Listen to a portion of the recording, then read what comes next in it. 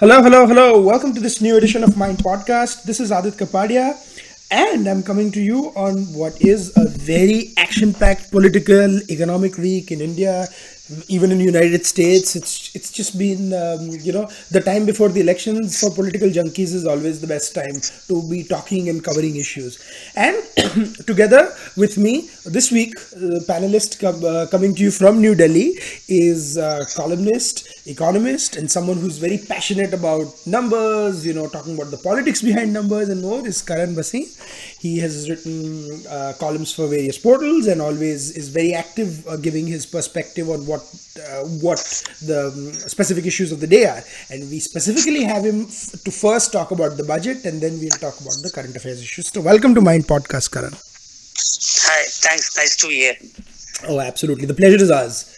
So, before we get into any current affairs issues, I mean, the biggest news of this week was the 2019 budget by Piyush Goyal, and it was an interim budget. Three major reforms were announced, or three big ones did the news. There were many other things.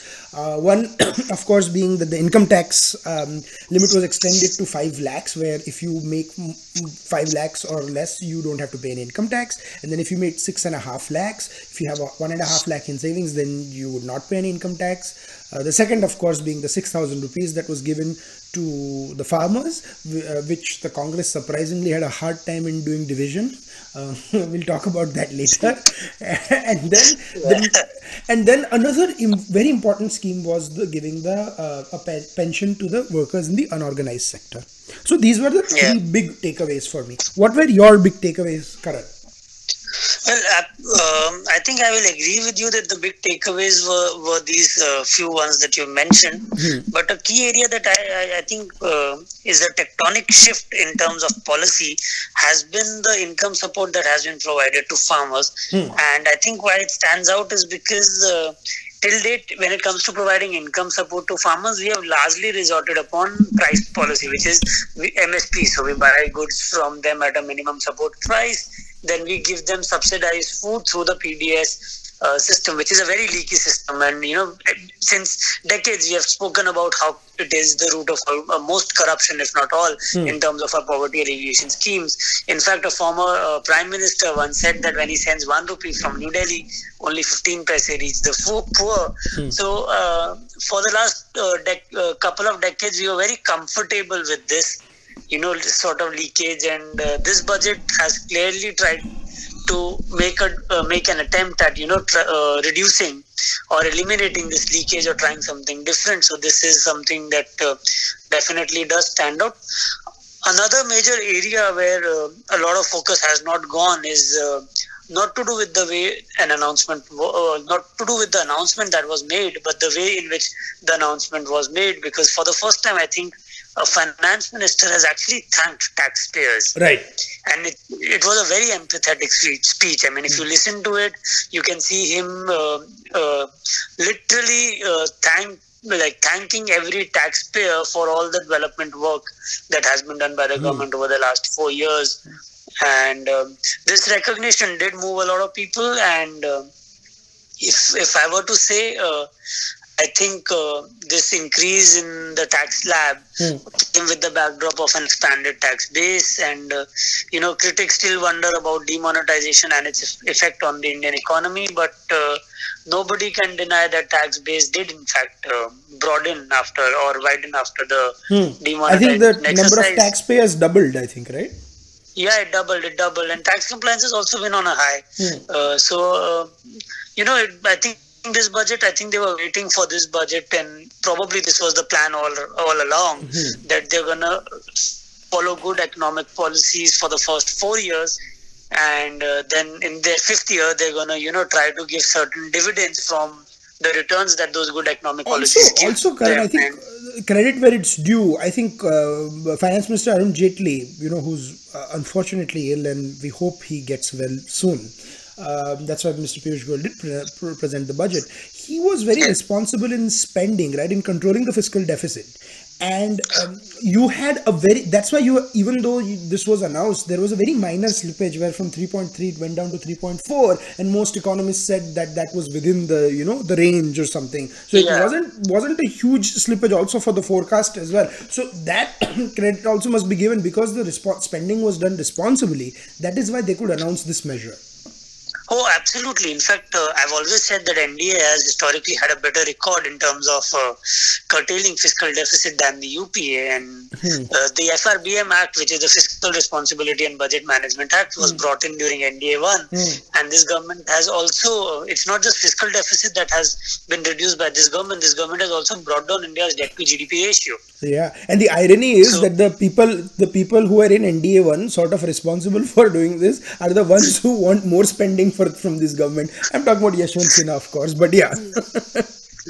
Yeah, well, apparently, I think that when you wear a political hat, you have to shed some of your economic ideology. So, so most people say that Mr. Yashwant Sinha is hatless, anyways. So.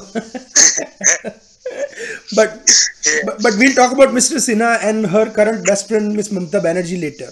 So his current best friend, friend, Mamata Banerjee, later. So anyways, No, but you also have to realize that this budget cannot be seen in isolation. It is at the end of the day a culmination of everything that led us towards this budget. And look at it in totality, then you see that this government has actually shown a very strong willpower to pursue policies that will lead to a high growth rate. And this government has simultaneously also ensured that it pursues policies that ensures that the dividends of this growth are distributed to the bottom of the pyramid. I mean, whether it is I've had discussions with people who are not sort of leaning towards the government. They are reasonably politically neutral, and they were all happy with the budget. And I got messages saying that there was some Telegraph and Hindu and some had some bizarre headlines, right? So they're like, what are they talking about? Industry has liked it. The middle class definitely has liked it. The only people who haven't liked it, and in a weird fashion, the opposition, one of their criticism was there was not enough spending. So, I mean, I just found it bizarre. So that was one case. Now, of course, there will be a couple of economists who will say, "Oh, why did you do the spending and stuff?" But they again don't have to go out and win elections. And that is why the politician has to do a sort of balancing act. And this budget, I think, proved that and Shekhar Gupta, I think, wrote about this too, that good economics is not necessarily bad politics. Oh, I mean, that's one of the most important things that this budget actually teaches us, that, you can actually pursue good economics for 4 years, and that can allow you to combine good politics and good economics. I mean, 1.1% slippage in fiscal deficit is definitely not something which is very huge or which is going to impact our economy adversely in terms of credit ratings, downgrading and stuff like that. But what this 1% actually does is that the slippage will promote growth. And I've said this n number of times. NDA 2, the current government from 2014 to 19, has set a very solid foundation for a high growth phase. And a reasonable government can definitely use this foundation and ensure that India two, three things where they had to be. I mean, this is of course going to ensure that there is more cash with people. So they are either going to invest that money or going to spend it, right? So there is of course more money that's being pumped into the economy or something. I think one place where they do need more reforms needed to be done were to ensure more investment comes in from the private sector and stuff. And I think we are slowly moving towards that, because then when you have an more industry friendly environment and a government that's not afraid to talk to industrialists or say that we can take fiscally prudent moves, then I think the private investment will also flow in. Yeah, and one of the reasons why I really want the next government to be a strong government is because there are two critical areas where we need to take reforms, and those are land and labor. Somehow this government did try to take major land reform, but it chickened out ultimately because of political pressure. Perhaps if it comes back into power, that sort of pressure may not exist, and it can bring in land and labor reforms, which can ensure that investors are really glad to set up manufacturing firms and other businesses in India. Or maybe what they do is maybe they come up with a different idea, like about how to approach with land reforms. Maybe it was too early in the government stage to take that approach. So because this was in the first year of the government, I think in 2015, when Narendra Modi started the land reforms. For all our listeners who do not know, please go back to, I think it was podcast 10 or something. Tells you how long ago it was, probably 192 episodes ago, where we discussed about the land reforms. But I think another very not like the policy that was not discussed much was the real estate thing, where the exemption was made from one house, you can do two houses and stuff, and that was also so my joke was of course this was you had a finance minister from Delhi and now a finance minister from Mumbai, and this was like a balancing Mumbai-Delhi budget sort of. So the real estate sector is very happy too, I guess, because of this. So but you cannot just view Piyush Goyal's budget in isolation, like you said. You have to take four budgets that Mr. Arun Jaitley gave and then view that how this budget sort of built up on that.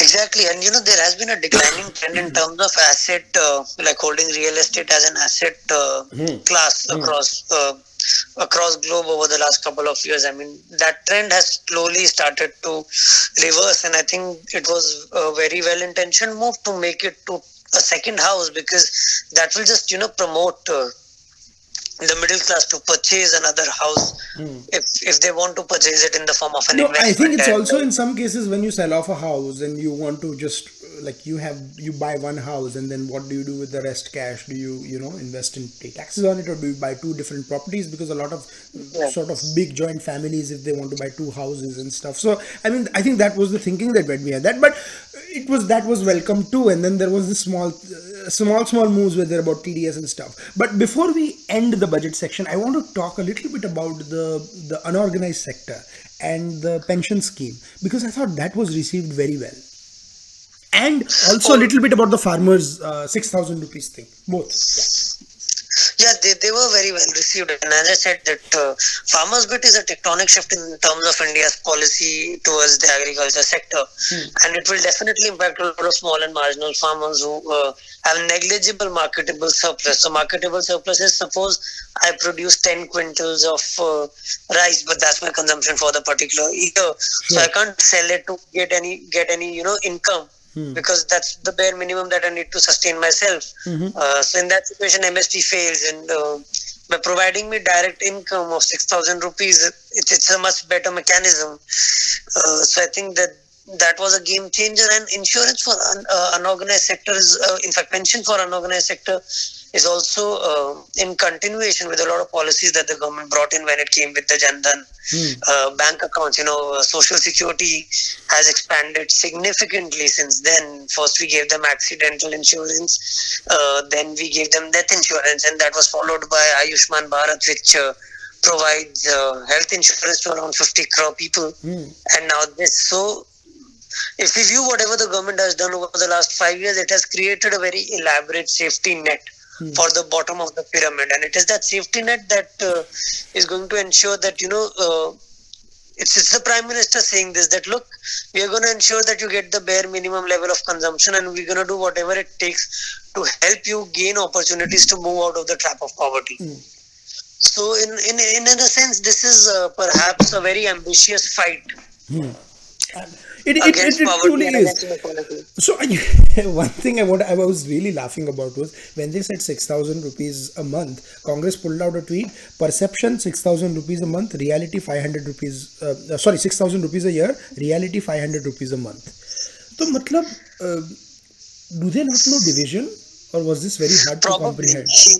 I don't know. I don't know what do they know, because they once thought that Gujarat was smaller than the UK. So, मतलब geography नहीं आता उनको, math No, भी शायद नहीं आता होगा.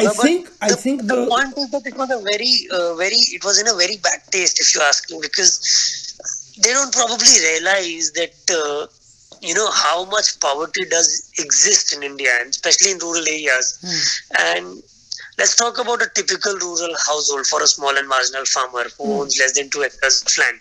Their education is sort of taken care of. Health is not taken care of under the Ayushman Yojana. They will still benefit from subsidized seeds, subsidized urea, and they'll still benefit from MSP. So this 6,000 is just an incremental, safety net of sorts. That this is the bare minimum that will be provided to you. Yeah. And for a lot of farmers, it's a lot. Yeah. Trust me when I say this, in rural India, 6,000 rupees means a lot, and it is very surprising to a lot of us in Delhi. But you really need to go and see the situation, and they're happy with 6,000 rupees, by the way, Not because just the that, cost of Karan. the requirements are also very low. No, when people said that, middle class is only going to save 10 to 12,000 rupees, that was such an elitist statement to me. If you think that people, I do realize that people might say that, "Arey, aap to matlab US se baat kar rahe ho." Regardless, I talk to people, right? When I talk to my friends who are working, they're like, "No, 10 to 12,000 rupees is a big deal." And why should it not be? You're saving 12,000 rupees. What? I mean, unbelievable.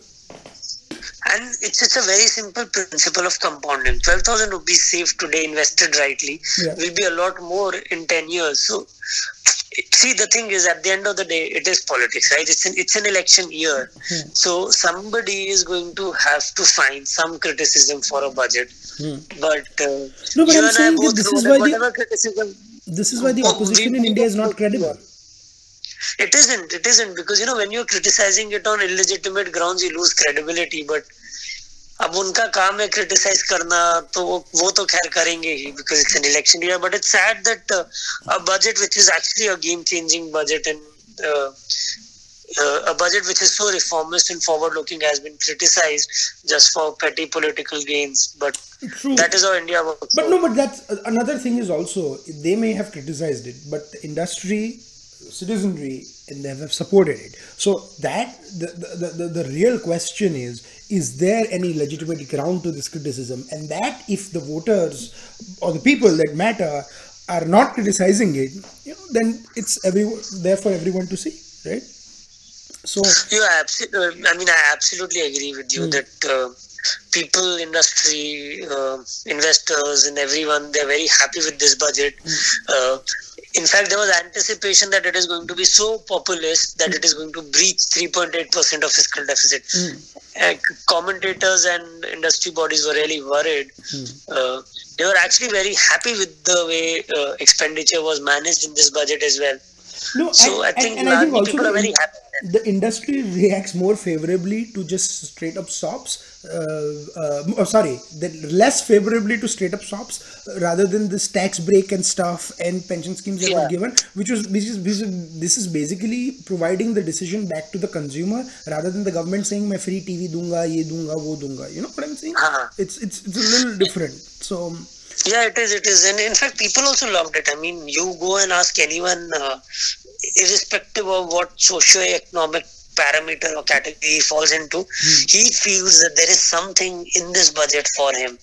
And I don't know how often do you find a budget that touches everyone. Truly. And so they must be complimented. And again, I cannot reiterate enough, this was an interim budget. If the government comes back to power, which it quite looks likely it will, in June, July, they'll give a full budget, and I think that probably might be even a bigger vision than what was shown. So that remains to be seen. But fascinating discussion. I think in the next part of the podcast, we're going to talk a little bit about politics. So I think as we are recording this, apparently this Mamata Banerjee has launched an all-out assault against the CBI. I say an all-out assault. It's not like a physical assault, but apparently the CBI came to question the West Bengal commissioner, and they were not allowed to go, and then Mamata Banerjee is sitting with the commissioner, and they have said that मैं धरने पे बैठ जाऊंगी, something like I will conduct that. So this reminds me of a certain as a citizen of Delhi, I think मेरा थोड़ा moral duty बनता है to apologize to people of India because the dharna shit started from us and because of us. We brought somebody into the mainstream who is known to notoriously sit on dharnas for everything. Even when his ministers make mistake, he sits on dharna against the government. I think अभी बात यह आ जाएगी केजरीवाल जी धरने पे बैठेंगे तो they'll be like, अच्छा आप किसके अगेंस्ट धरने पे बैठे हो, internally या externally?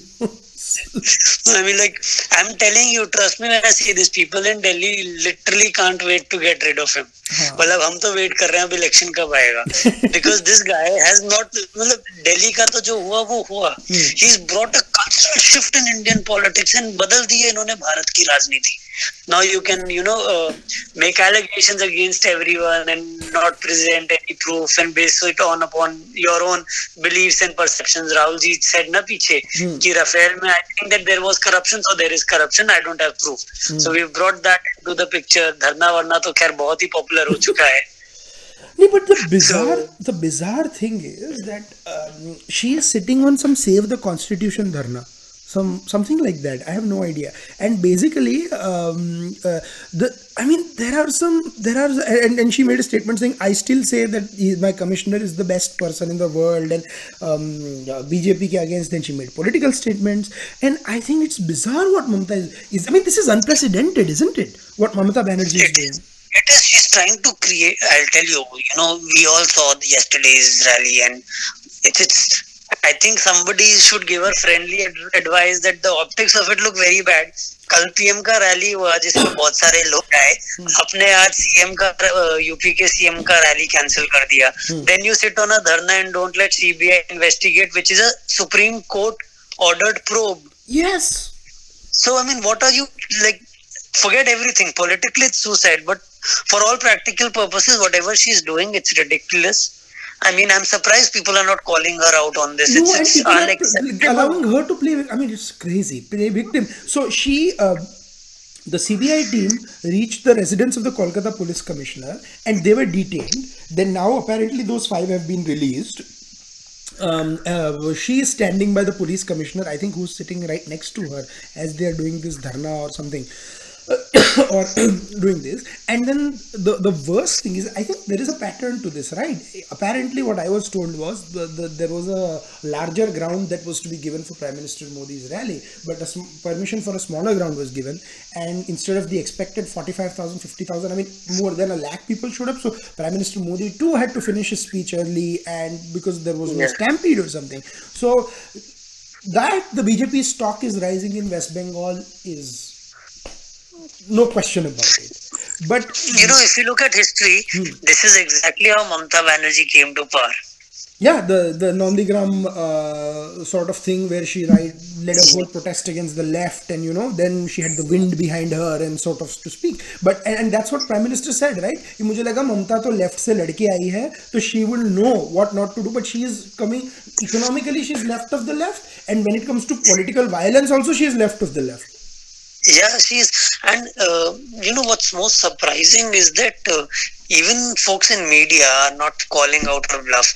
And at the end of the day, we must really ask that are we going to accept political corruption in this country, and are we going to let people make a mockery of corruption and anti-corruption investigations in this country? But I think there's a bigger question. No, there is a bigger question there. I'm sorry to interrupt. I don't just think this is political corruption. She has legitimized violence against her opponents in West Bengal because of the way BJP and RSS cadres and even to some extent CPM cadres are being attacked by and no, I'll just cut you short here. Sorry. I agree with you. I agree with you, but that's not just limited to Mamata. That's happening in Kerala, and that also used to happen in Bihar under RJD. My point being, and it's a limited point that I'm trying to make, is that regional parties have always tried to invoke violence to suppress, national parties and their rise. And it just so happens to be the case that Kerala it has subdued somewhat because the focus has shifted to the Sabrimala wala debate. But Kerala is also subject to such violence, and so is West Bengal. And at In present, West Madhya Bengal, by Pradesh. the way, yeah, at present even Madhya Pradesh. Madhya Pradesh, though it's not a regional party, it's Congress, and they are also resorting to political violence. Which there is a rise in this trend of intolerance and autocratic behavior, and it's absurd that those who claim to protect the constitution happen to be the people who inflict the most damage on the constitution. And so right now, I think the matter is in the Supreme Court, and it's because I think the CBI is moving the Supreme Court, and that is the thing. But I'll tell you this: Mamata is truly scared of a rising BJP in West Bengal, and this is almost a response to insecurity. But I mean, response in insecurity because she's insecure. But before we end this part, let me ask you this: do you think it would be wise for the government to put in Article 356? Invoke Article 356? No, not really. Why let her be a martyr? Exactly. So I believe the same thing, but somebody from Bengal told me that Bengalis. This is not a sample of what all Bengalis might believe. I'm just going by what someone wrote to me. That they were saying that Mamata has used the only people of Bengal know that a president's rule might amplify BJP's ground support because TMC's strength is dependent on state machinery. That silences opposition. Now. People could agree or disagree with that. Personally, my perspective is that you put in Article 356 that allows her to get the national media space and allows her to make her a martyr, and you do not want that before the elections. Exactly, and in fact, you may win a lot of seats in Bengal, but you may lose a lot of seats in urban areas where you will be branded as an autocratic political party. And this government No, and this government has not been that. They have allowed opposition parties who said, I mean, the classic example being Arvind Kejriwal, who said absolutely everything against Narendra Modi, or many other parties. Yeah, I'll take the JNU case, no? No, but I'm talking about specifically chief ministers and constitutional posts. Even otherwise, the record of this government is much better in terms of cooperative federalism. And I think one of the reasons why this is the case is because the current prime minister was once the chief minister, so probably he's much more sensitive towards the needs of. And don't forget, Mamata a few days ago, most people might not remember this, even said that I will not implement Ayushman Bharat, I will not do this. So her insecurity is at Garangutan levels when it comes to this. And you must see her current stance in the context of a larger thing, what she's doing. Think about it this way, sir. 5-10 years ago, BJP was not in picture in West Bengal. In less than 5 years today, it is the principal opposition party to the TMC. Right. If that is the level of exponential rise of support for this particular party and for the current prime minister, then it is obvious that any regional leader will feel threatened and insecure. And I'll tell you something, there is a difference, right? Sorry? I think the insecurity is also because somewhere regional leaders have been unable to deliver, whereas the prime minister has also delivered, and that adds to his credibility, which is why people are feeling more and more connected with him. And this, people in India feel that ye aadmi kuch kare. He may have claimed to do 100 things, he may have done 80 of them, but at least he did 80. Other leaders don't even do 10. Absolutely. And that is the difference. You can question him on why the other 20 were not done. You can question him that why this 80 were not implemented completely fully also, but you can, the way people are looking at it, that at least there is intention. And one main thing is there is no corruption. Because there is no corruption. I mean, to get India to, and I'm not saying India is completely corruption free, maybe small level pe काफी होता है, but it has to stop somewhere. You can't just be like, अच्छा 10% ही corruption clean हुआ है, तो मतलब I am still going to go mad and vote in those guys who have been 100% corrupt. मतलब that logic is lost on me. So and lost on a lot of people as well. So that's what it is. But I think Mamata is in trouble. And that's what it is. So before we end, Karan, how do you think? See, is this also a sort of a macabre glimpse at that if a Mahagathbandhan type government would come, would we see something like this where you have the state regional satraps calling in the shots and then just अगर उनको कुछ नहीं मिला तो ऐसे पागलपन कर दिया against the central government? I have 4 quick observations to make on this. First thing, I think the voters of India are very smart, so Mahagathbandhan will not happen in the sense that it will not come to power. And the reason I say this is, let's take the example of UP. The 2 caste groups that have a fight on the ground, one of them supports SP and the other one supports BSP.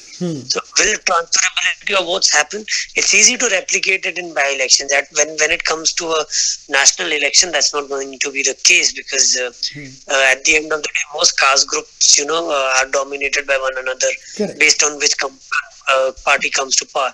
So that's one issue. The other issue is stability, and I think we understood this a lot, but after the Janata Party experiment, stability has become a major issue based upon which voters deliver mandate.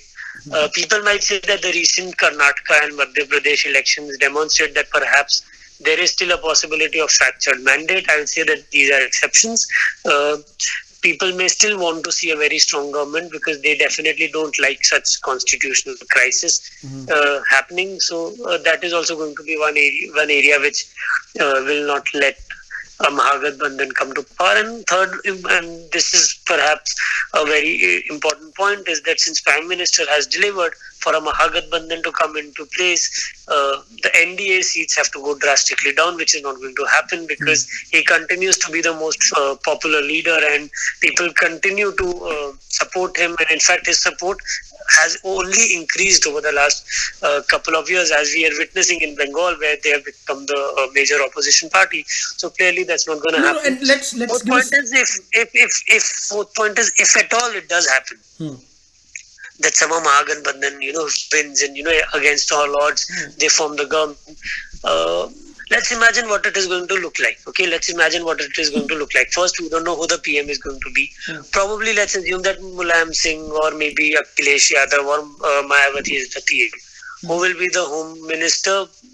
Again, one of these leaders, probably Lalu's son will be the Home Minister. Imagine what is going to happen to Home Ministry then. Who's going to be the Finance Minister? Well, I think they're going to make someone who can really control corruption. So probably, the best person to control corruption is Mayawati, because she knows how to legitimize it. So they'll give finance to her. I don't think people of India really want to see such a cabinet. मेरा तो my joke is that in 96 you had Mulayam Singh Yadav as the defense minister. Do you want him again as the defense minister? I don't think people do.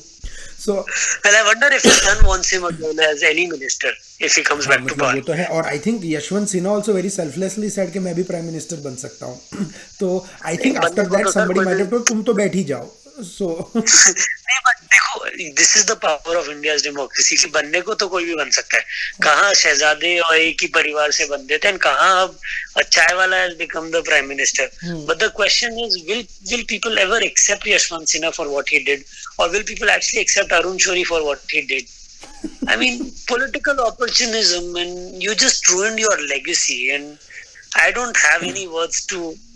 No, there aren't any, because see, the thing is about Arun Shourie and Yashwant Sinha is there are two ways of looking at it, right? If you have criticism of specific policies, you lay it out, right? But then they have not resorted to that. They have resorted to name calling.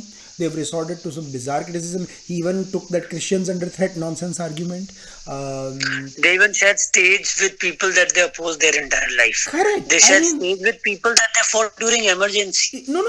वो सब छोड़ो. If Arun Shourie says that he's serious about fighting corruption or about punishing the corrupt and shares the stage with Lalu Prasad Yadav's party, that is a load of. I mean, this guy is a convicted corrupt politician in jail.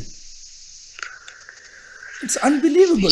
So this reminds me of a very interesting speech in Parliament by late Pramod Mahajan sir. It was a brilliant speech in which he said that it's not secularism that is the reason of their fight with the BJP. It is their fight for their political survival. Absolutely. Secularism is just an excuse for them. And to take that, quote a same Pramod Mahajan speech where he talked about how Ramakant Khalap, with the only member of parliament, he is the government. That's the scenario he gave, that Mahagathbandhan mein wahi hoga.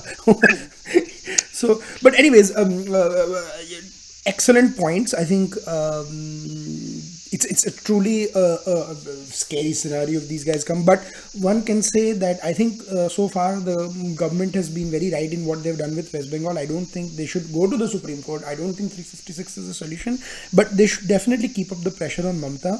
She's running a crazy show there. I mean, really. Yeah, absolutely. It's a free for all right now, and we'll have it's to an see. institutional decline. It's an institutional decline, and I mean, it's unbelievable what is happening. And then for her to scream that she's doing a democracy for dharna for democracy and constitutional is just absurd. I have a crazy theory. Yeah. She is trying to provoke the government to impose president's rule so that she gets a new lease of life. No, I actually agree with that theory. I don't think it's a crazy theory. I think Mamata is crazy, but the theory is very legitimate. Probably because she is trying to become a martyr, that she's like, and then trying to invoke the Bengali pride, and that is why I'm saying the government should call her bluff and should not do 356. They should keep up the pressure. And I mean, look at the timing. This is 2 months before the election. So I mean, like if an elected CM is not allowed to give us, and that was a brilliant move by UP's current chief minister to address a rally over phone call when your chopper is not allowed to land. I mean, that must have definitely given some shivers to the government there. So that's what remains to be seen. But we are coming very swiftly to the end of the podcast. But before we end, we have to ask you for your recommendation, Karan. So any recommendation that you can give our listeners?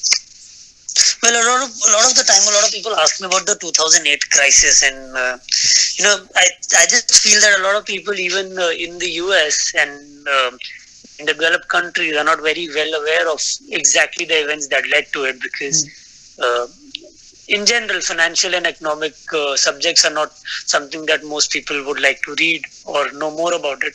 So there's this very interesting documentary called Inside Job. So I think if I have to recommend something, probably I'd recommend that documentary. And for all the Indians out there, it has Raghuram Rajan. Dr. Rajan is also there, a part of the documentary where he explains how the crisis happened. And I think it's a good documentary to watch to understand what exactly or how exactly it all went down. Oh, absolutely. Excellent recommendation. There is a film too called The Big Short, which was a very good, which was a very good film. Lovely movie. Which talks about the other side of a group of investors who bet against the market, basically betting, made a lot of money. Made a lot of money, basically betting that the market will fail. So read from that also. My recommendation is completely on the comedy side this week. I am recommending a show on Netflix called The Kraminsky Method. It's about an acting coach. Michael Douglas and Alan Arkin star in it, and it is a funny show. What's the name of it again? The Kraminsky Method. The Kraminsky Method. Okay. And Michael Douglas stars as Sandy Kraminsky, who's an acting coach, and it's a bunch of situations and stuff. But him and Alan Arkin, the way they have a go at each other and their dialogue delivery is just so funny. I mean, you're not going to laugh out very loud, but in your head you'll be laughing out loud. It's written very very well. I mean, he won the Best Actor award too for this show this year. Yeah. So I'm gonna tune in. Tune in. It's on Netflix, and once again, I would like to thank you, Karan, for joining us on Mind Podcast. I hope we can have you again to discuss more politics, less economics, because election ke time pe all we want to do is talk politics. Anytime, sir. It was a pleasure. It was a pleasure joining you. Absolutely. And for all our listeners, we'll be back next week with more. And don't worry, we'll have Karan to talk economics also. But ye 2 mahine, excuse us, we'll talk a lot more politics now. And American politics as well. Trump, American government is back functioning. So what will Trump do and everything? That will all be covered. Till then, till the next week, this is Aadit Kapadia signing off. You can follow us on Twitter at Mindmakers, or you can follow me at ASK0704. You can like us on Facebook. Please spread the word. We need more and more people tuning in. We need more and more people agreeing or disagreeing with us, because guess what? That's how great debates are made. So thank you, and we'll be back next week with more.